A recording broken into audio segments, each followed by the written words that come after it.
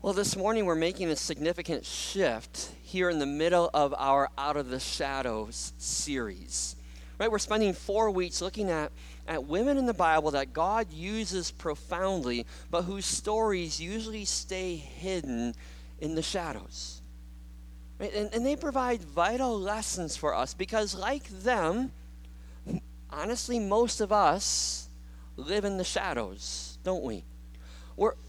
We don't often take center stage in world events. We're regular people whose names aren't often in the headlines of the paper. But if we are followers of Jesus Christ, to be a disciple of His, as we say that we are, that means God will pull us as regular people out from the shadows where we like to hide, and He will place us on His stage. He will drop us into the spotlight, and He will use all of us, regular folk, to accomplish His kingdom purposes right where He's placed us. So it's important for us to learn from these in the shadow women, because we can learn for our lives. And so 2 weeks ago, if you were here, we learned from Sapphira and Puah, the Hebrew midwives who rescued Moses. We've learned to have the courage to stand for God and to boldly follow His call, no matter where it takes us, and no matter what the cost might be. Last week, we learned from Deborah, the only female judge and prophet, remember? And she taught us how to do 2 things. How to, first of all, listen very carefully to God so that then we can boldly act. Listen and act. Well, our shift this morning moves us away from the Old Testament, where women in the spotlight were the exception, and it moves us to the New Testament, where Jesus Himself regularly brings women to the center stage. If you read through the Gospels, especially the book of Luke, you'll find that Jesus regularly brings women into His ministry in positive and important ways. And Jesus' inclusion of women in ministry not only gives us a concrete picture of the equality that God brings to all people through the new covenant that Jesus establishes, but He also establishes a new social norm by giving women a positive place in the New Testament church that you can read all through the book of Acts. So this morning, we're going to bring a trio of women to center stage, out of the shadows and into the spotlight, because Jesus brought them out of the shadows into the spotlight. So take out your Bibles, turn with me to Luke chapter 8. Luke chapter 8 in the New Testament, Matthew, Mark, Luke, and then John.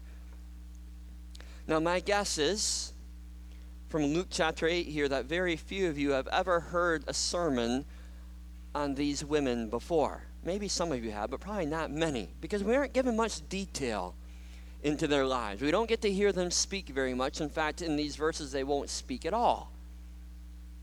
And we know very little about who they were, but we do know enough to learn a very profound lesson about power from them.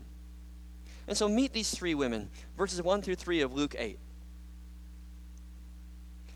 After this, Jesus traveled about from one town and village to another, proclaiming the good news of the kingdom of God. The 12 were with Him, and also some women who had been cured of evil spirits and diseases. Mary, called Magdalene, from whom 7 demons had come out. Joanna, the wife of Chuza, the manager of Herod's household. Susanna, and many others. These women were helping to support them out of their own means. We're going to stop right there, even though most often when you read Luke 8, you keep on going, right? Because usually in Luke 8, we breeze past these first three verses so that we can get to the cool story of the parable of the sower that starts in the very next verse, right? That's the story, Jesus' parable that He tells about the farmer scattering seed, and some seed falls on the path and is trampled, and some seed is eaten by the birds, and some seed lands on rocky ground, and some among the weeds, and some lands in good soil and grows a huge harvest, right? I bet most of us have heard a sermon or 7 or 17 on that chapter, that part of the chapter. But Luke's original readers wouldn't have skimmed over verses 2 and 3. They would have stopped to talk about those verses Because in this first century culture, where women played invisible roles, the fact that Luke mentions these three women, Mary Magdalene, Joanna, and Susanna, is nothing short of amazing. You see, Jesus is breaking new cultural ground here by empowering women. He grants them the power of respect and honor and value, intentionally including them in his group of traveling disciples. You see, Jesus, remember, is a traveling rabbi. And that's not unique. There were plenty of traveling rabbis in that day teaching the Torah wherever they went. But this was a man's world, where rabbis refused to teach women because they were considered to be inferior. Women did not travel with the rabbis, and women certainly were not allowed to become disciples. And here, in these two verses, we're told that Jesus welcomed Mary. He welcomed Joanna. He welcomed Susanna and many others into his traveling band of disciples. That and many others shows that these three were not the exception. This was the rule. This is the way Jesus worked. Jesus dared to be countercultural when it came to honoring all people and welcoming them into his kingdom purposes. Why did Jesus do that? Why step into that kind of controversy? Well, he did that because he lived and did ministry with a wider kingdom perspective. He was beginning already to implement the kingdom of God here on earth, where in Christ Jesus, we are all children of God through faith. For all who are baptized into Christ have clothed yourselves with Christ. And there is neither Jew nor Gentile, slave nor free. There is neither male nor female, for you are all one in Christ Jesus. He's living that out even before Paul has a chance to write it. He's making reality out of the Old Testament prophecy of Joel, where God promises that I'm going to pour out my spirit on all people. Your sons and your daughters will prophesy. Your old men will dream dreams. Your young men will see visions. Even on my servants, both men and women, I will pour out my spirit in those days. Well, those days that Joel points ahead to, those days arrived when Jesus arrived. And Jesus dares to go up against the cultural expectations and grant these women respect and honor and kingdom power. And they receive it. They take their stand with Jesus because they are living with a deep, deep sense of gratitude. Because they have experienced the power of Jesus themselves. Right? Verse 2. Verse 2 tells us that they had been cured of evil spirits and diseases. These women, their lives had been changed and transformed by Jesus Christ. In a very real and literal way, they had been given new life by Jesus himself. They had been healed. We don't know what diseases Joanna and Susanna had struggled with and been freed from, but we do know that Mary had been healed 7 times from demons and the mental and physical disorders that come with that, right?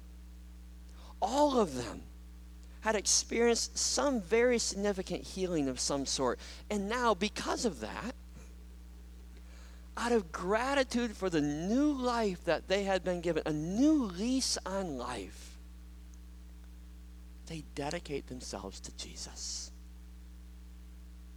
At a cost. At a cost. Because nobody stands against accepted social norms without paying a high price. Right? Just ask the Little Rock Nine or the Freedom Riders and any other civil rights activists who stood up against racism. They paid a high, high price. Some of them paid with their lives.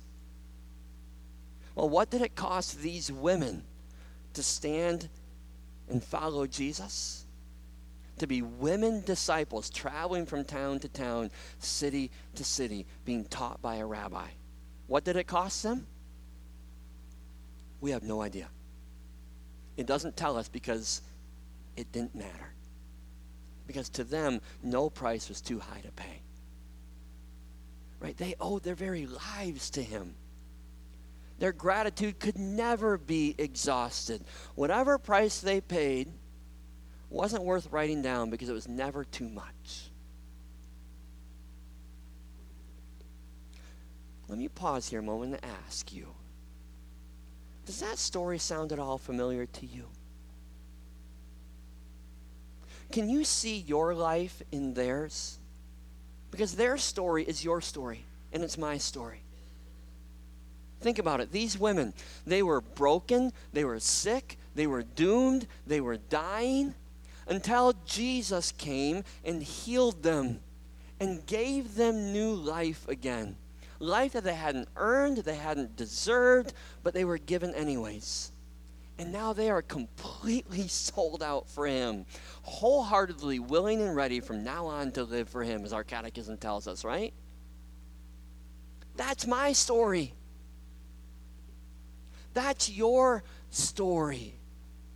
That's our Romans 5 verse 8 story. God demonstrates his own love for us in this: while we were still sinners, Christ died for us. We were broken. We were sick. We were doomed by our sin. And Jesus comes and he gives us new life again. Not because we've earned it, not because we deserve it, but because that's what he does for the people he loves. And he gives us a new lease on life. And now we too should be completely sold out for him, wholeheartedly willing and ready from now on to live for him. No price is too high to pay. No risk is too great to take. No cost is too much. Because we owe our very lives to him.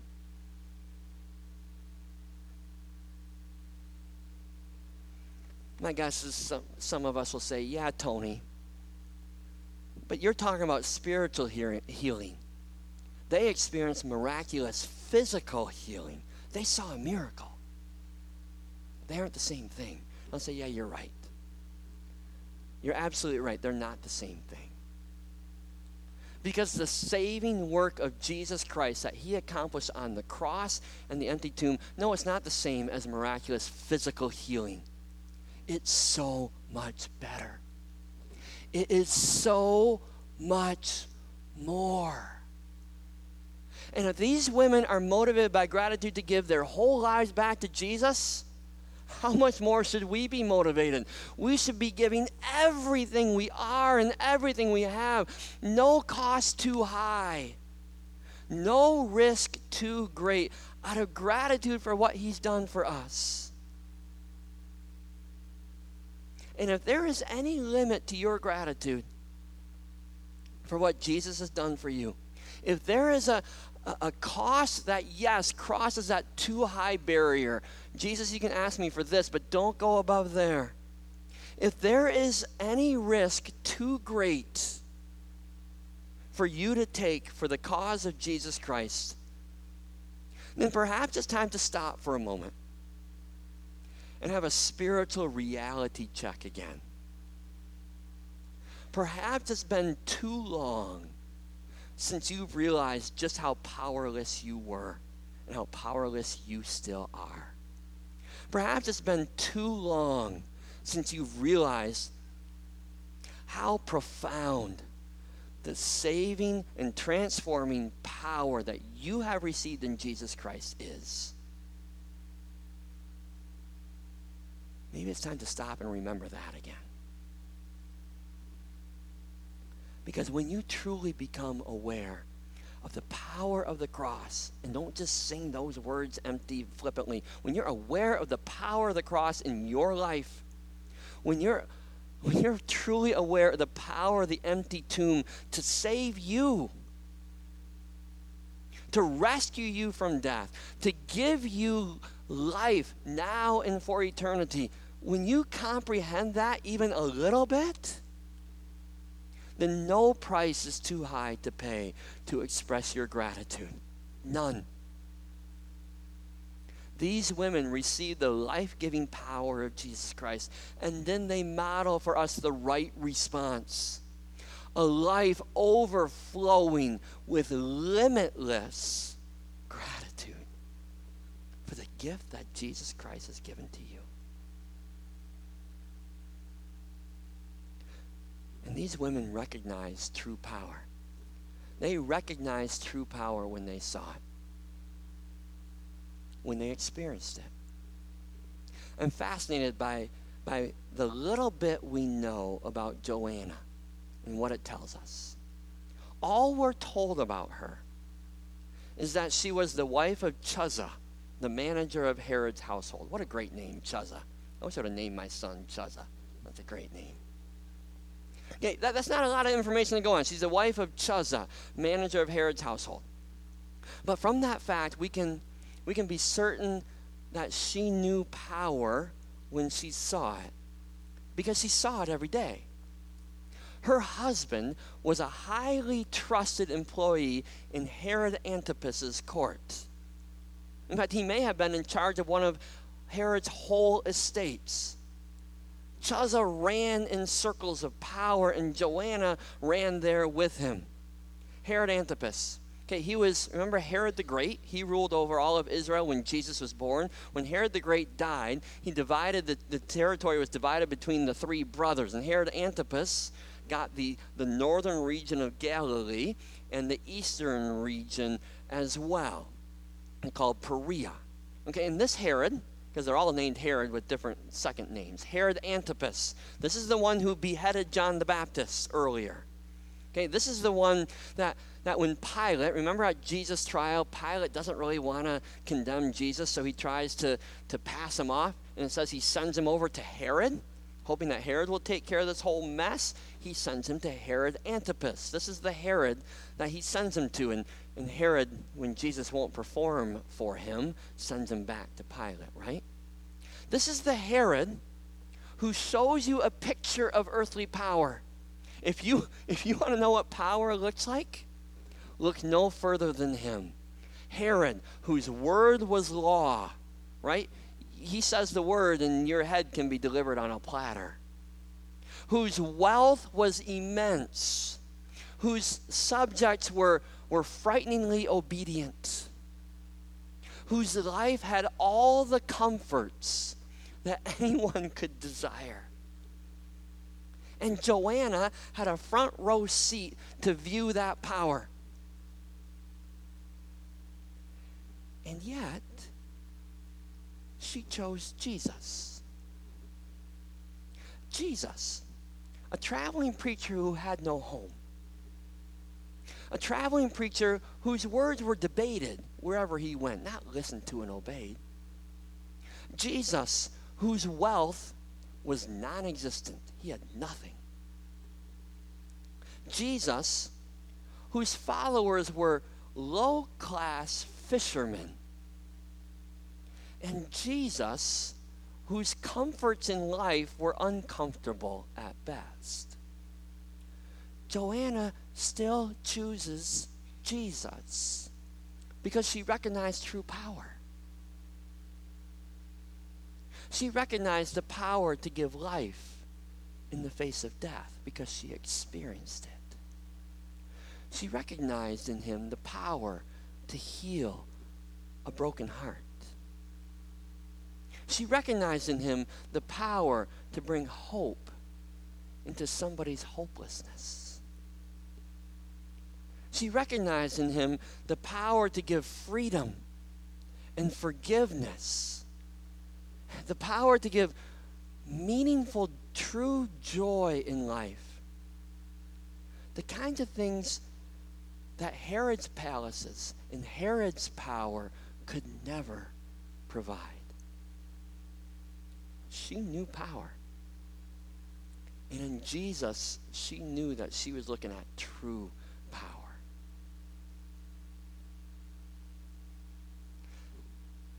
And yet here we are 2,000 years later, And you and I still get confused, don't we?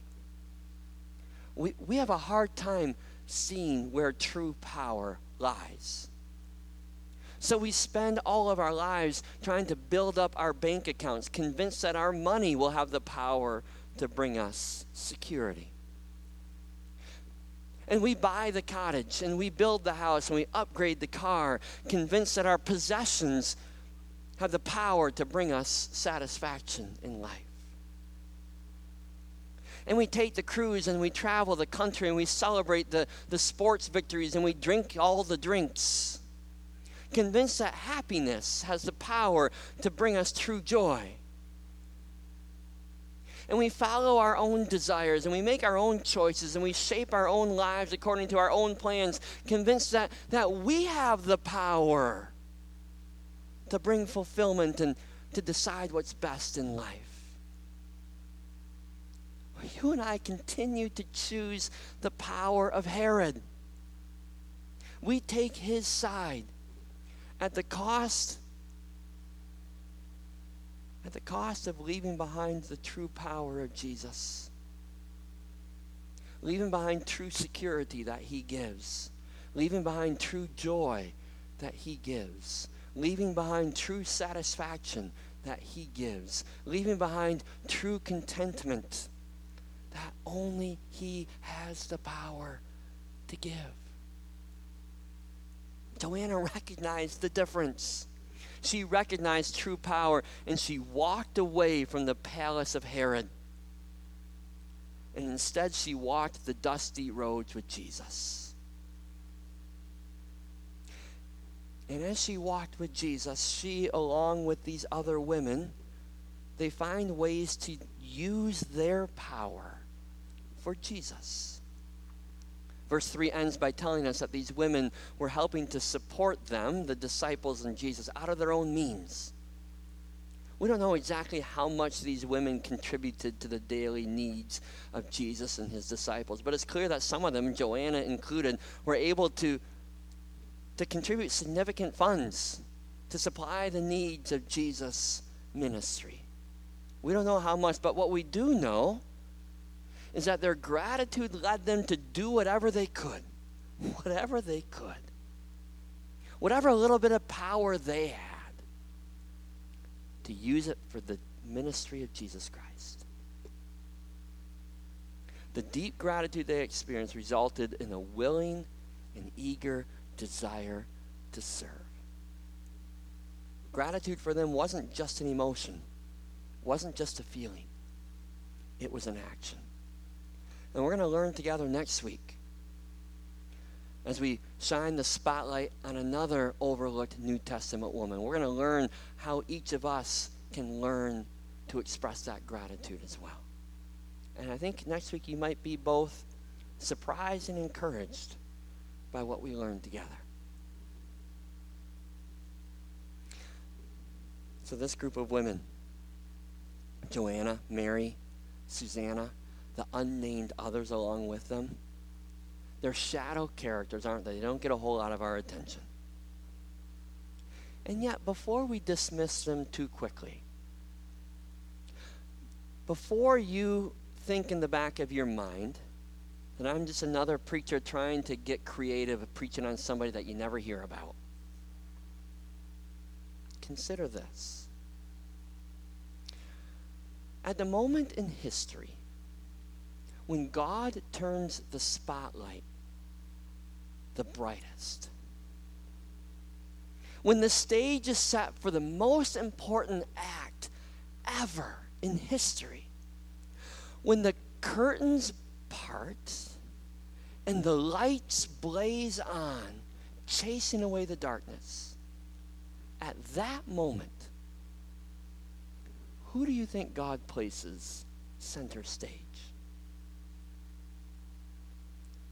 Well, let's find out. If you have your Bibles open, turn to Luke 24. If you don't, you can just listen if you wish.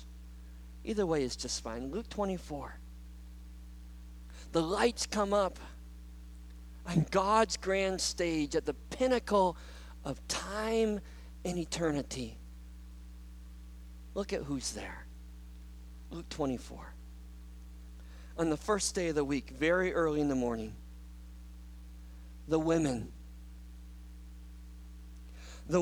took the spices they had prepared and went to the tomb. They found the stone rolled away from the tomb, but when they entered, they did not find the body of the Lord Jesus. While they were wondering about this, suddenly, two men in clothes that gleamed like lightning stood beside them. In their fright, the women bowed down with their faces to the ground, and the men said to them, "Why do you look for the living among the dead? He's not here. He has risen. Remember how he told you when he was still with you in Galilee? The Son of Man must be delivered over to the hands of sinners, be crucified, and on the third day be raised again." Then they remembered his words. When they came back from the tomb, they told all these things to the 11 and to all the others. It was Mary Magdalene, Joanna, Mary the mother of James, and the others with them, who told this to the apostles. They did not believe the women because their words seemed like nonsense. Peter, however, got up and ran to the tomb. Bending over, he saw the strips of linen lying by themselves, and he went away, wondering to himself what had happened. The lights come up, and here are Mary Magdalene and Joanna and all the other women gathered with them. God takes them out of the shadows and he places them on center stage at the greatest moment in history. The ones who received power, who recognized true power, who used their power for God's kingdom purposes, they're now the ones who witness Jesus' resurrection power. And we can too. They're the ones who witness God's life-changing, world-changing, eternity-changing power. And we can too. We can witness Jesus, God's transformational power in the resurrection. We can see it in ourselves when we're changed, forgiven and set free. We can see it in each other when they're changed, forgiven and set free. We can see it in our world as our world is transformed for the cause of Jesus Christ. We can receive and recognize true power of Jesus to save and transform. Just like Mary did. Just like Joanna did. Just like Susan did. Choose true power. Would you pray with me? Lord Jesus, thank you for your amazing power. Your power that changes everything. It changes history. It changes the future. It changes eternity. And it changes me. It changes each one of us here. Forgive us when we choose false power. The power that we think will bring us satisfaction and happiness and joy and fulfillment, and we leave you behind. Father, may we have enough gratitude. Kindle that fire of gratitude in our hearts so that we will see where true power lies. And we will give our all to you, because you have given your all for us. Thank you for loving us that much, Jesus. It's in your name that we pray. Amen.